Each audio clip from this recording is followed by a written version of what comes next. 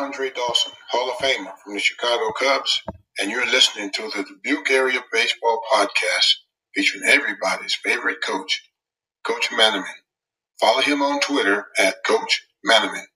This podcast is produced on Anchor, where you can record, edit, and publish all from your smartphone. You can find the Dubuque Area Baseball Podcast on Apple Podcasts, Spotify, and any other major podcast platforms.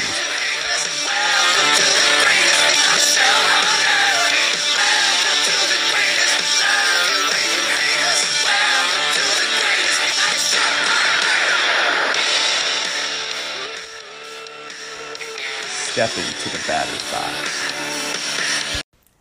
Welcome back to episode 60 of the Dubuque Area Baseball Podcast. It blows my mind that we are 60 episodes in.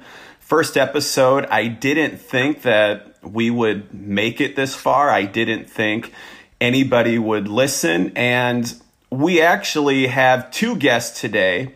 One guest who was brought up during the first episode we had a little debate on, and I think people thought that I was upset with him and people thought that he was upset with me. It was all in good fun. I think we'll get into that story a little bit later. But today's guest are two brothers who I would say have their name etched in senior baseball as some of the all-time great players. One is currently a Clark baseball product, and the other left his stamp at Clark University as well. Today, we welcome senior Ram varsity assistant coach Michael Blake and his little brother, current Clark baseball two-way player Johnny Blake, to the Dubuque Area Baseball Podcast. Welcome, guys. Hey, thanks for having us on, Nick. Yeah, thank you. This is going to be a lot of fun. I'm excited to talk to you guys, and I'm excited to talk to Clark people because I just have that much love and respect for Andrew Redmond and Coach Spain, and I haven't really talked to too many senior people, so I'm excited to be able to sit down with you guys. Now, this episode is sponsored by the Chief Bat Company. You can find them on Facebook. Ben Ogden does great work. And while I was searching through their Facebook page, the Chief Bat Company, I noticed that our guest today, Michael Blake, swings a Chief Fungo bat. Michael, we're all about shameless plugs here on the podcast. Can you give a plug to the Chief Bat Company? Yeah, Ben did a great job making my fungo. I love it. It's got a nice Dubuque Senior logo on it, Dubuque Senior colors. It doesn't get much better than that. So thanks a lot to Ben for making it, and I'll probably be hitting him up again for another one soon. So I noticed that. Can't have too many. I noticed that, and it does look very sharp. It really does stand out. So first question I have for you two is, Michael, what years did you play at senior, and who were some of your teammates that were some of the top players in that area when you played? I was at senior, so I graduated in 2013. So I played 5 years, 2008 to 2013. Class above me had a lot of talent. 2012 class, we had Connor Grant, Ryan Jantz, Dylan Merritt, Robbie Jones. Alex Steinis was a dominant pitcher that luckily he was on our team. My class was, I had Austin Bradley, who I believe has an appearance record maybe at Clark, or maybe second at Clark or something for that. I had Mike Zelinskis, who helped me start the Dubuque Packers semi-pro team. The class below me was, again, very talented. Austin Clemens, Sam Knoll, David James. So, yeah, a lot of talent, a lot of pitching around my years at senior. That group, you're right, does have a lot of talent, and they had a lot of success at senior. And I think that it would be a disappointment to say that none of those teams made it to the state tournament. I know in 2014 when I coached at Hempstead, when we were really good and we went to the state tournament, we were excited when we saw senior get upset by Clinton because we did not want to play senior because they had two dominating pitchers in Austin Clemens and Sam Nolan. We knew that Clinton only had one dominating pitcher who was finished after that first start. Now, Michael, when you think to when you played, we like reliving, we like going back. People and family members love hearing their name on the podcast. Who are some of the most feared hitters of the Dubuque schools in your time of playing, and who were some of the feared pitchers back when you played? We at senior, I never liked to face Anthony Rudin from Wahlert. He was always, it never seemed like I could hit him ever. And I want to say there was one year where he ended up beating us twice or something because the games were spread out. He just dominated, and I never wanted to face him at the plate because it always seemed like it was a single through the 5-6 hole every single time. Never failed. Matt Hoffman was another big hitter over at Wahlert. Hempstead had some guys that we never liked facing. Chris Tompkins was a great pitcher, great hitter. Dave Fitzgerald was another one. I think my senior year, I think he shut us down pretty good on the mound, even though I don't know how much he pitched after that, but great stick in college. It was a lot. Jeremy Vossen, nice lefty. Dan Milius. Like I said earlier, though, I was really glad we had some of the guys on our team. Alex Steinis, I'm glad I never had to face him. He's the one that always comes to mind when you talk about feared pitchers around here. Unfortunately, we never got to play West Dubuque when I was in high school, so don't know too many guys from out there. I know my cousin played out there as well, though. Cody Reimer was a good pitcher and good hitter for them. Yeah. But that's all I'm familiar with out there. Yeah, Cody had a great career out there. It's funny you mentioned Anthony Rudin beating you guys twice in the same season. He did that to us at Hempstead too when I was there. He shut us out the first game, and then the next game got canceled because of rain. We played it like 2 weeks later, and they threw him again, and he shut us down again. And I could never figure out why kids couldn't hit him. I mean, watching him from the first base box, I didn't see what made him so special, but I guess that's why we coach is we think we can hit everybody, and we thought when we played the talent was much better than what it is now. I think that's just a generational thing. Now, when you were at senior, did you collect any awards or any conference accolades while you were there? Oh, I think I got honorable mention maybe or something my senior year. I don't know. It's kind of hard to decipher my playing days from my coaching days anymore, it seems like.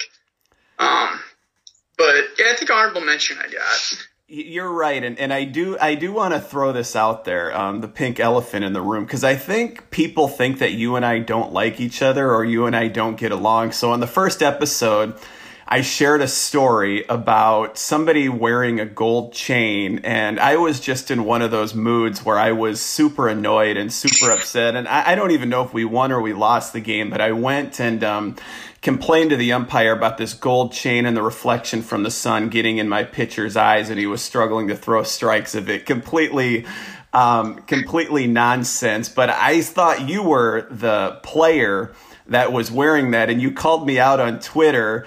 And the cool thing about that story was Max Kemp actually shot me a personal message and said that was actually him. And while he hated that at the time, he thought it was, looking back at it now, he thought it was hilarious. So I'm sorry. And just like you mentioned, I've coached multiple sports for 20 some years, and stories are always legit, but sometimes names and players, sometimes they get jumbled because there's so many across the years. Now, how long have you been coaching in the senior program? I've been there 3 years, since my last year at Clark I started. And have all of them been at the varsity level? No, actually my first year was a sophomore head coach, and then I got bumped up after that to the varsity assistant. And actually, I was supposed to start out as a volunteer coach my first year, but then all of a sudden the sophomore job ended up opening up, and I jumped on that and hit the ground running. So now, how many years have you, or were you able to coach your brother Johnny at senior? I coached him all 3 years. What is it like being able to coach your brother at a very high level of high school baseball. We hear the Mississippi Valley Conference, one of the top conferences in the state of Iowa. We know that the Dubuque area, even stretching out to Cascade and Beckman, is just loaded with talent. So when you get to coach your brother, what kind of feelings, what kind of emotions do you have being able to do that and doing that for 3 years? Looking back on it now, it's special. Just thinking about it, but at the time, it never really registered as something out of the ordinary because it just wasn't about us. We were just there. We were trying to win, get everyone better. But thinking back on it now, I remember he'd look down at me from the batter's box. I'd look him right in the eyes, and it's almost like we had the same thought or something, and we'd be on the same page. So, but at the time, it wasn't anything crazy to us. But now looking back, it's pretty cool. And if you can look back at your brother's career, what moments were you most proud of him that you felt honored that you got to coach him? There's a lot, but I'd say the times I'm most proud of him is when I'd get on his butt a little bit, even when he wouldn't deserve it, and almost just using him as an example. Probably not fair to him, but he'd bounce back or just shake it off like, yeah, whatever, here's next pitch or next. He's very good that way about moving on in the middle of a game and not letting something sit with him and add on to the mental errors. And I mean, you can have physical errors. You can't get mad at physical errors, but he'd bounce back. And that's what made me most proud. Well, I can tell you that all coaches make examples of family members when they coach them. One year, I had Chris Johnson as my assistant coach at Hempstead, and his little brother, TJ, was on our team. And TJ should have been our leadoff hitter, and he should have been our number 2 hitter. But since his older brother was my assistant coach, I purposely made him our number 4 pitcher, and I hit him 9th. Just because I did not want anybody to think that I was playing any favoritism. I wanted him to come out and have great success on the mound and have great success playing. So it looked like he had earned that leadoff spot and that bump up to the number 2 spot. And we did make an example of him many times. So I'm glad to hear that I'm not the only one that did that or continues to do that. Now, what times did your brother need an extra kick in the butt because he didn't meet your expectations or Coach Reese's expectations? Oh, I'm sure his first answer would be when I get on him with his base running. I'm a big believer in you got to take an extra base whenever you can, and even if you get thrown out every once in a while, I'd rather get thrown out being aggressive than you're hanging out at first when you probably could have made it second. So there was a couple times where I've gotten on his butt about not taking extra bases and kind of just watching the play develop instead of doing what he's supposed to. So that's what comes to mind for me. But there's plenty of times, but those are the times that come because that's what I thrived at was base running. That was my big thing. So because most of it's the base running you don't have to be fast to be a good base runner. You just be smart, have good baseball IQ, get good reads. And so Johnny's not the fastest kid in the world. Neither am I. It kind of runs in our family. So, but I know that he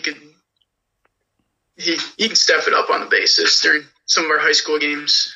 You're right, and good anticipation as well with base running. Now, Johnny, thanks for waiting so patiently in the on-deck circle there. I hope you got to read some of my pitches so you're able to knock these questions out of the park. But what is one moment that stands out to you where your brother, Michael, your coach, just got on your butt and you got ticked off at him because you felt like it was unjust or you felt like he was just making an example out of you and maybe somebody else was doing the same thing, but he was nice and coddling to them?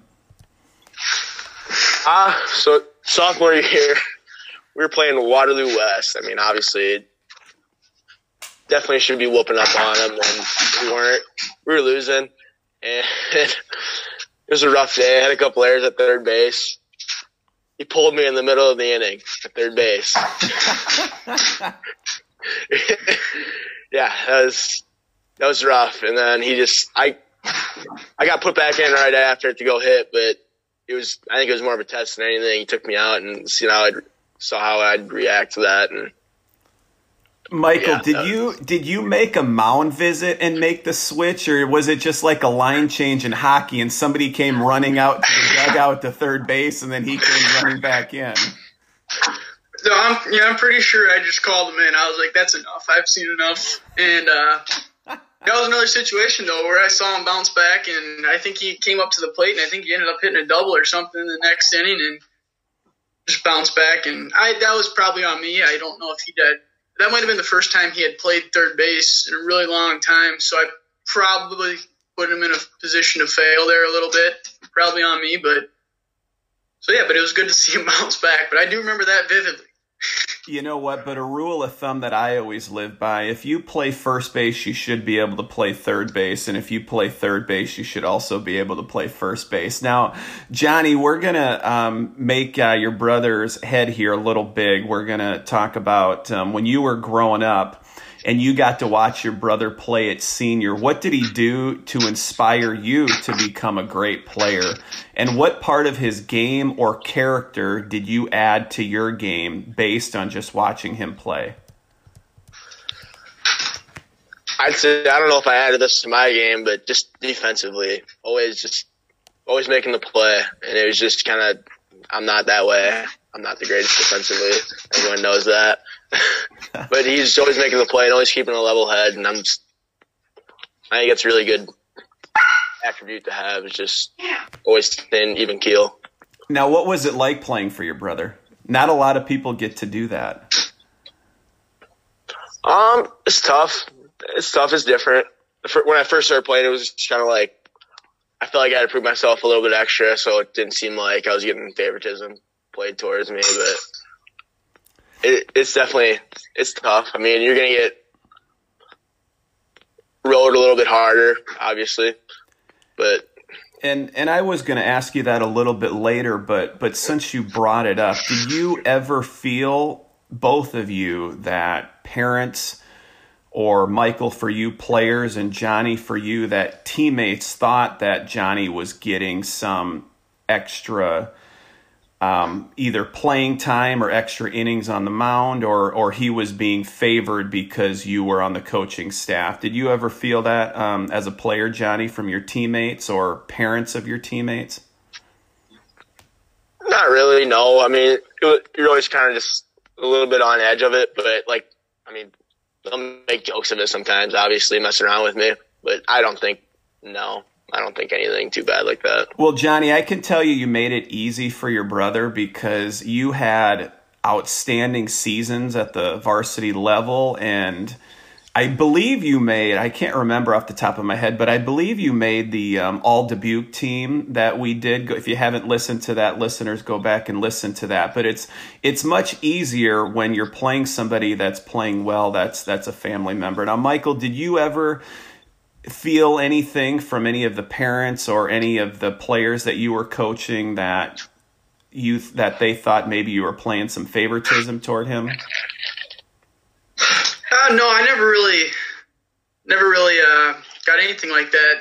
I think anyone that knows Johnny knows that he earned his keep and earned everything that he has gotten for himself.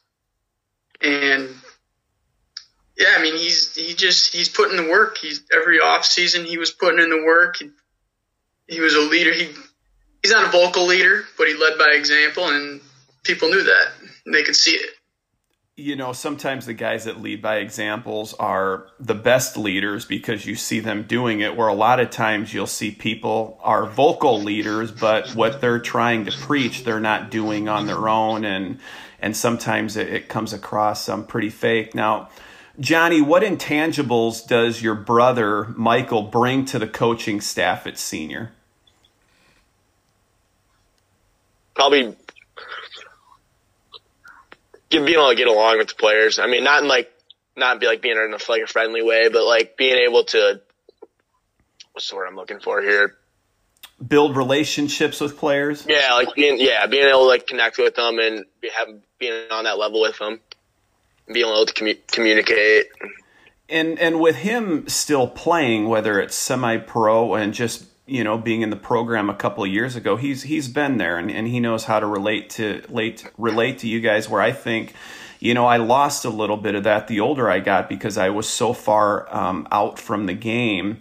Now, what are some of his greatest strengths as a coach that helped develop you and help develop other players? He talked about his love and his passion for base running, but what do you think he brings that helped develop you, whether it would be drills or mindset or work ethic? What are some of those things that helped you and your teammates? I would say mindset. I mean, just having that mindset where you're the guy, you just got to be the guy all the time. And I feel like that's what baseball's kind of about. You got to be confident to a certain point. Was there a time where he may have lost it on one of your teammates or an umpire and you're like, holy cow, I've never seen that side of my brother before. He's usually pretty even keel and he just went off on this kid or this umpire? Any situations that stand out? There was a time where no one knew what we were running for. It was after it was a bad game the day before, and we were running the next practice before we even did anything, and no one knew what we were running for. It was all the starters ran.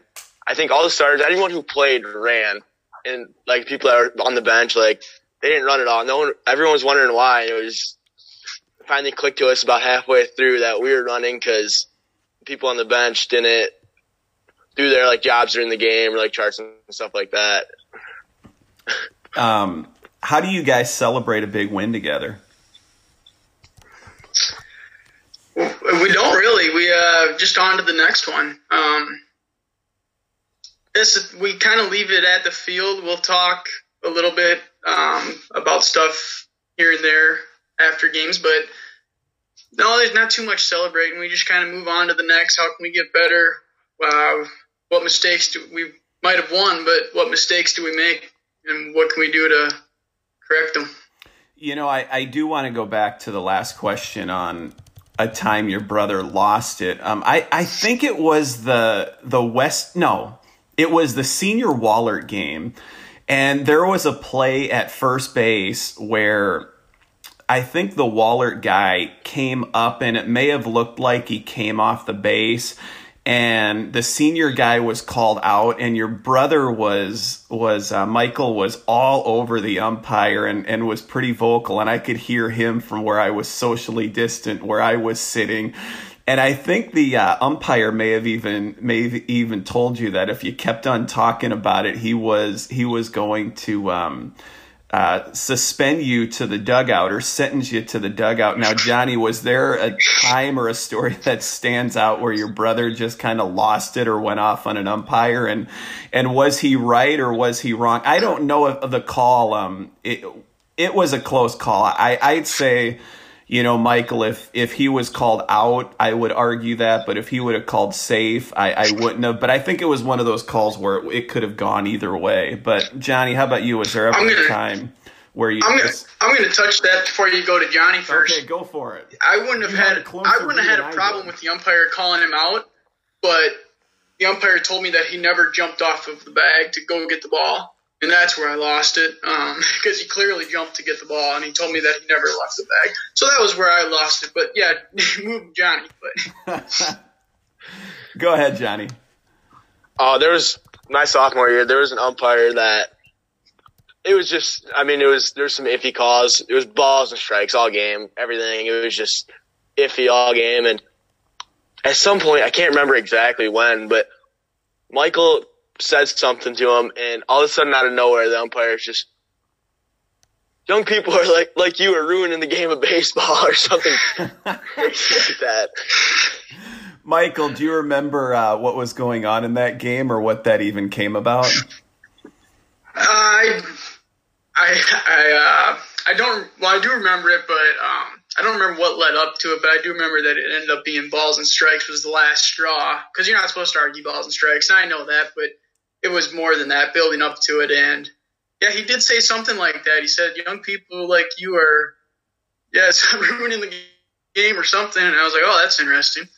Yeah, I'm sure you probably had to come back thinking, well, geez, it's umpires like you who don't know the rules and either have a strike zone the size of a tin can or the size of a semi-trailer that are ruining it. Now, you guys said that you leave your victories and your losses at the field, but I do want to ask this. After a tough loss, are you able to keep it at the baseball field, or do you guys take it home with you, or do you text each other on things that you can improve on or things you could have done better, or is it almost like the Field of Dreams? Once you step into that certain spot, you just kind of leave it where it's at? No, it's you just leave them at the field. I mean, for me, I'd bring losses home to myself, and I'll stew about them and think where we could. But I don't go out of my way to text Johnny about losses or even wins or anything like that. Rachel might get the brunt of the losses, but I try not to. But yeah, no, I'm not gonna text Johnny about them. I will text him. I'll send him videos and different stuff that he can do. I mean, there's times where I'll be scrolling through something at 11 midnight and say, oh, this is a good drill, and I'll send it to Johnny. But nothing based off of games, really. Now, Johnny, how about you? Do you ever, after a game or after a poor performance, send your brother a text or give him a call and say, hey, what did you notice that I was struggling with that could help me for the next doubleheader, or what are some drills that I could work on to help with this problem after an 0 for 4? I usually try to take care of it before I leave the field. And once I get home, it's just it's done with. You got to move on to the next one. Now, you guys just had an absolutely devastating end to the season. Normally, you want to be able to play it out and say that you at least had a chance. We know that senior ended the season due to a positive COVID test, and you were not eligible for postseason play. How did you handle that devastating news at the end of your season?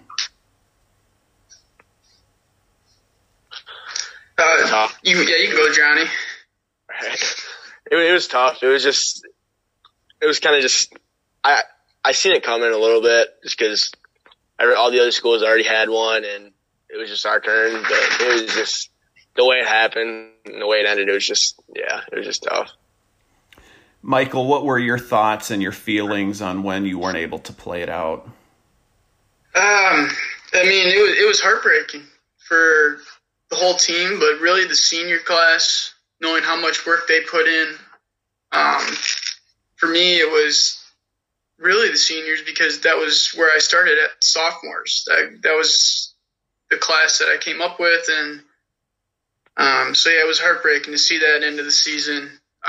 And I was, at first you're worried about the kids' physical health, make sure they're okay with, because this is a nasty virus. You don't want something bad to happen. But once you find out that they're all going to be okay, then your mind starts racing to their mental side of it. I mean, it was tough to deal with for some of the kids. And I mean, at that age, they're very impressionable, and it's a very important time of your life. So it would have been, for me, I couldn't even imagine being in that situation at 17, 18 years old and getting, for me, baseball is probably top 3, top 5 thing in my life, getting that taken away from you when you've worked so hard for it.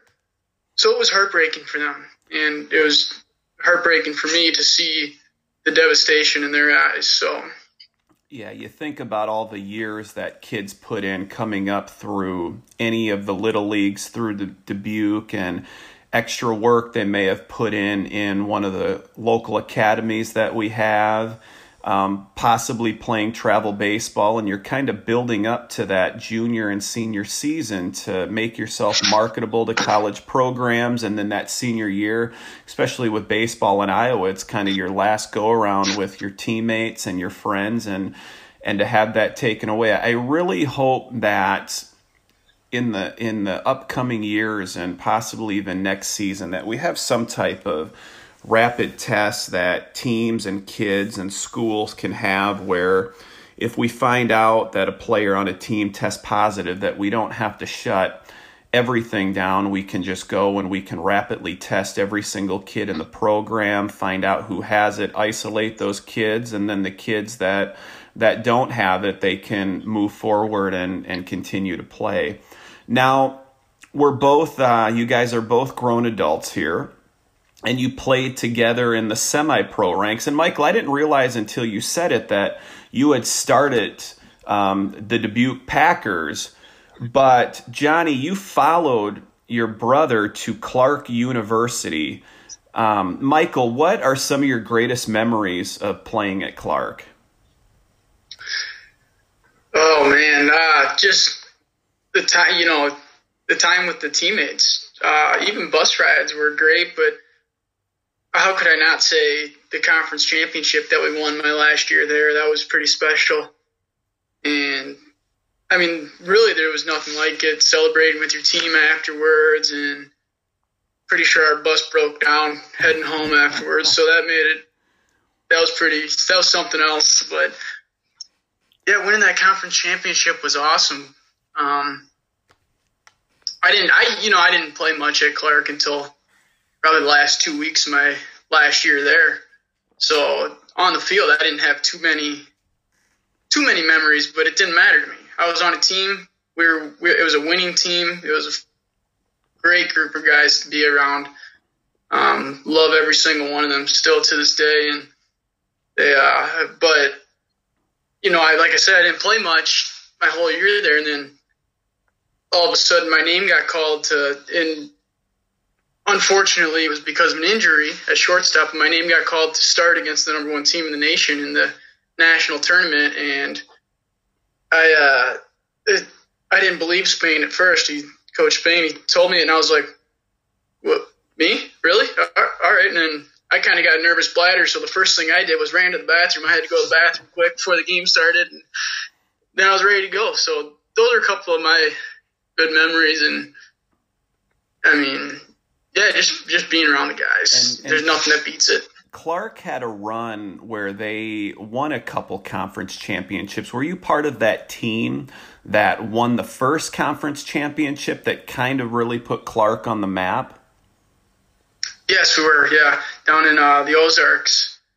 It was a blast, man. That was huge for not only Clark University, but also the Dubuque area, and people that love watching you guys in high school get a chance to watch many of these guys at Clark, because Coach Spain has done a great job of bringing some of the top preps to play at Clark. How did Coach Spain and his staff prepare you for life after baseball?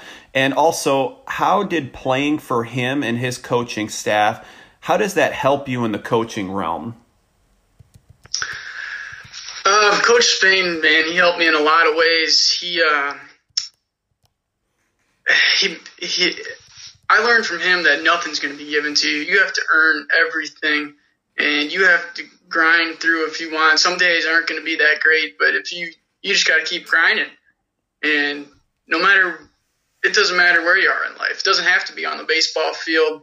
It can be at your business, and you want that raise or you want that promotion. What are you going to do to get it? They're not going to give it to you. You have to go out and earn it and make a name for yourself. So just that work ethic, man. There's no one that works harder than that coaching staff, and they instill it in their players each and every year. So yeah, my work ethic, I mean, it comes from my parents as well, but Coach Spain and Coach Redmond and Razzo, they're right up there with what they did for me. Coach Spain has that hashtag winners win, and I've always referred to that as you see Clark University baseball players doing so many great things in the community that don't even revolve around baseball. And when they leave his program, they are much better people than when they came there. Not saying that he's bringing in awful people, but it just seems like he has a touch with them. And I know I interviewed him for the podcast, and now him and I text back and forth every now and then. But I just don't know how you cannot get inspired listening to that guy. He's such a great mind. He's very well spoken. Johnny, you made a late switch to Clark. Why did you decide to make that switch, and what took you to Clark? So when I first committed to Southeastern, I was between a few schools, about 3 of them, and Clark was prime. I mean, it was right up there. Once I committed there, and then COVID started and everything started happening, and I thought it was in my best interest to go to Clark, and I couldn't be happier with my decision.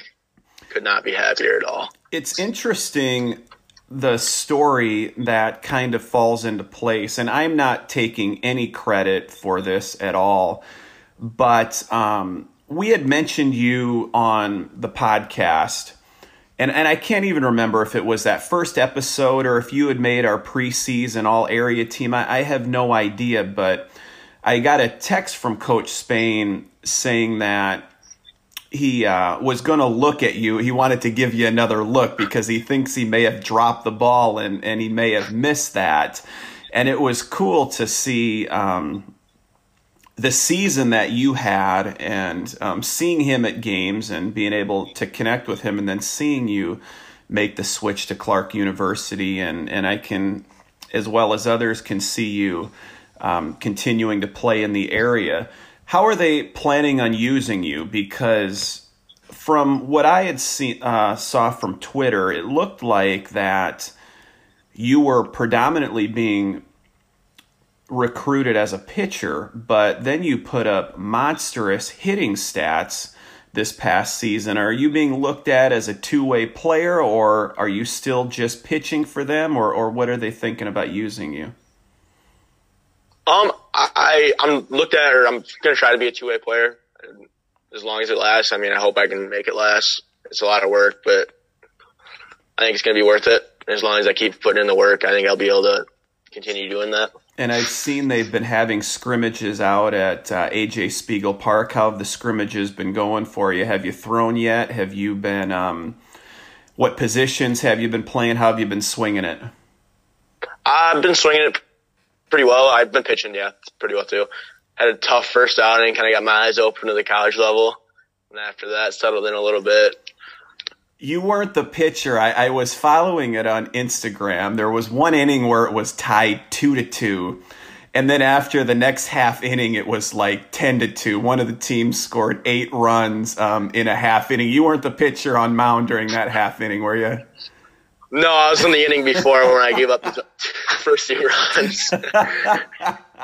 Well, that's good. It's better to give up only 3 than 8. Now, I do want to talk about the semi-pro realm a little bit. And Michael, like I had said, I had no idea that you had started the Dubuque Packers. I always thought it was a Zelinskis that started, and I played against a Zelinskis growing up. I'm not sure if it's the same one, but you guys, I believe, and correct me if I'm wrong, did the Packers win a tournament this year?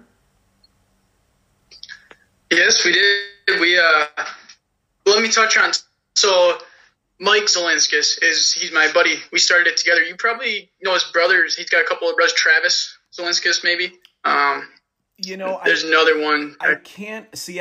I'll be 39 years old when this airs, but there was a Zelinskis that played at senior. And he was one of those kids where he was just good at everything. I mean, he played basketball, he was good. He played baseball, he was good. He'd probably be an excellent badminton player, synchronized swimmer. But he was one of those kids that played varsity like freshman all the way through senior year when it was completely unheard of. So I'm sure there's probably a connection. Yeah, that would have been his brother. But yeah, anyways, we did win. We won the Holy Cross tournament. It was our first ever tournament win. We're not in too many tournaments. we had been in just 2 tournaments a year, and now this year we got invited to the Piasta tournaments. We were in 3, but we finished with the best tournament record in the league, so we're pretty proud of that. And it was awesome winning our first tournament. And I got to give a shout out to Clark, because quite a few Clark guys helped us get there, and they're a blast to play with. Even though I don't play with them at Clark anymore, they're a fun group of guys. Now, how come you guys are only in 2 tournaments a year? Is it just because of your coaching schedule at senior, or I believe you are considered an expansion team, and do they work you in slowly, or how does that go? Yeah, so there's 16 team tournaments, and there's 18 teams in semi-pro. So we're the second newest team. The newest team is the East Dubuque Braves, just started this year. So we kind of get left out. We're the 17th team right now. So it's just kind of a matter of if a team's gonna fold, or if someone decides to let us in over someone else, or like Piasta did this year, where they had all 18 teams in the tournament and did 2 playing games, which was nice. So it just kind of, yeah, I mean, Rickardsville did it one year where they did a playing game and had all 18 teams, but yeah, we're just one of the newest teams, so we just haven't gotten that invite to all of them yet. I love that playing game, and I like the Piasta format. I thought they did a great job, and I actually went out to one of the games to watch Tyler Soigling pitch. A good friend of mine pops in and out of the show every now and then. Now, Johnny, I believe, did you play for Epworth in the Cascade tournament, and did you win the MVP award of that tournament? Yeah. Now, tell us how it was playing for those rowdy boys in Epworth. Michael, did you play with them too, or did they only want Johnny? Oh, no, they only wanted Johnny. They don't want me. So, Johnny, what was it like playing for the boys of Epworth? Oh, it's a good time. It's a lot better playing with them than against them. It's a pain playing against them, but it's a blast playing with them. And what kind of tournament did you have? Because the tagline of the Cascade tournament, I believe it's Iowa's oldest and best baseball tournament. And what kind of numbers did you put up to earn that MVP award? I had 2 wins on the mound, and I hit like 3 or 4 doubles, I think. I only played 3 out of the 4 games that they did. So, what was it like after they won that tournament? I'm pretty sure they probably partied into the wee hours of the night. Oh yeah, I think they were partying until about 3 a.m. Oh, I love those guys. Johnny, what was it like making the jump from high school baseball to semi-pro? What would you say was the biggest difference or the adjustment that you had to make when you were playing? I would say just the pitching. I mean, it's not always that high level, but you're facing a bunch of guys that aren't just throwers. Like in high school, a lot of guys just get on the mound and throw. They actually pitch, and they know how to pitch to you.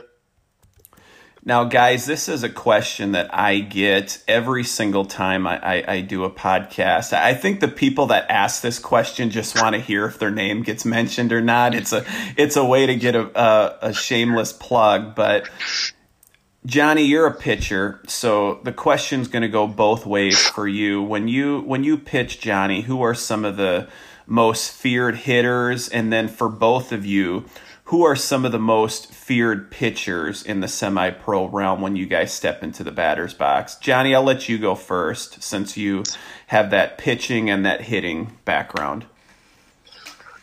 I would say probably the most feared hitter to face is definitely Nate Rambler.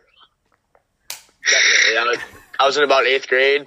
I was pitching in semi-pro in 8th grade, and he almost hit a home run off me dead center at Petrakis, and I was like, holy cow. Was it kind of like the home run you hit at senior against Western Dubuque? I don't think that one's come down yet. Holy cow, that was a shot. Yeah. Definitely. Who are some of the other guys that you're a little safer with or you tend to pitch around when you're on the mound? It's a tough one. You're gonna have to come back to me on that one. All right, I'll give you some time to think. Michael, who are some of the pitchers that are difficult to face when you step into the box? Oh man, I gotta start with Andrew Redmond. He was I've only faced him once or twice, but definitely don't want to face him again. I'm glad they asked me to play in some tournaments now, so I don't have to. I always have trouble with Andy Seabrook, even though he's a lefty and I'm a righty. I never have success off him. And Aaron Soigling, he can't touch him either. Never have. Don't think I ever will. And he's still a little bit from the side, isn't he? Because I know when we faced him in high school, he was 3/4 or 3/4 or a little bit from the side. Is he still that way? Yeah, he is, and he almost like he steps across, but not across his body, but almost like towards the left-handed batter's box. So he opens way up, and then he's just got a devastating slider that I can't pick up for the life of me. And you mentioned him before, Anthony Rudin from your high school days. He had quite the semi-pro season as well. How'd you do against him in semi-pro this year? Luckily, I never had to face him. I don't think I've ever faced him in semi-pro, but if I did, he'd definitely be up there. Definitely would be on that list. Johnny, how about you? Who are some of those pitchers that when you step into the box that you'd rather have taken the night off? Definitely Seabrook. It's a tough at-bat. Especially I faced him on the Holy Cross mound. That's about already 3 feet up there, so it looks like he's coming up 10 feet, and it was a struggle. Now, did you ever have an opportunity to face your current assistant coach at Clark University, Andrew Redmond, or not? I have not yet. I'm looking forward to it if I ever get a chance, but I have not yet. Played with him, not against him yet. Gentlemen, anything you'd like to add, anything you'd like to promote or plug before I ask my final question and we hit into that podcast-ending double play? No, I don't have too much. I've already touched on the mental side of the game. I just think that it kind of gets lost in some of this travel ball, I would say. I'm not taking a shot at anyone or anything or any coaches on that travel ball, but I think I think young kids just need to watch more baseball. Maybe it's boring to them, I don't know, but if you can become a better player just by watching the game. And I mean, I don't know when this episode's going to come out, but I can think back to this week already, just watching the Reds and Padres base running blunders that Padres it cost them game 1, and the Reds obviously didn't score for 22 innings. So a lot of it came down to their base running, and I think kids can learn a lot from that, and just the announcers talking the game and listening to them.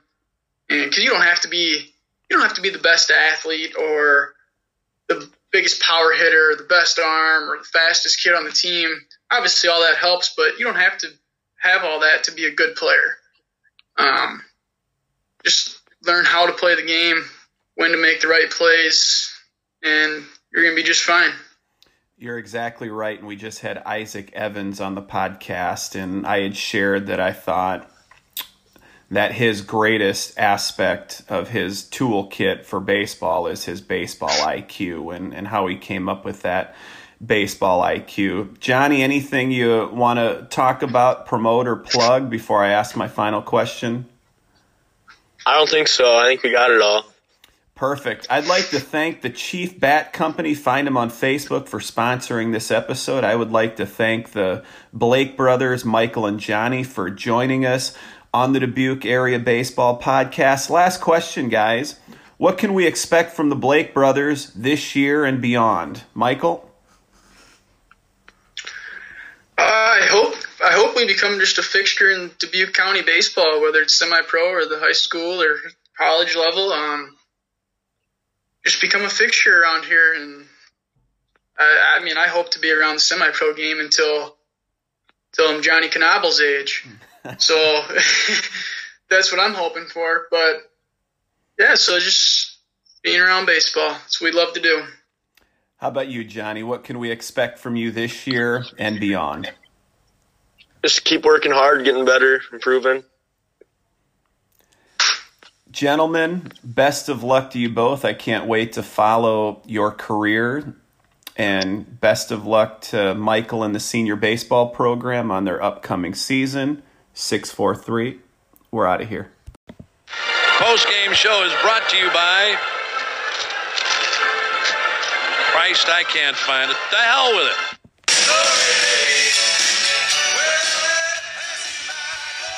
Thank you for listening to the Dubuque Area Baseball Podcast. You can find us on social media, Facebook and Instagram by searching Dubuque Area Baseball Podcast. And you can follow me on Twitter at Coach Manaman. Go to Apple Podcasts, give us a 5-star review, find us on Spotify, and subscribe.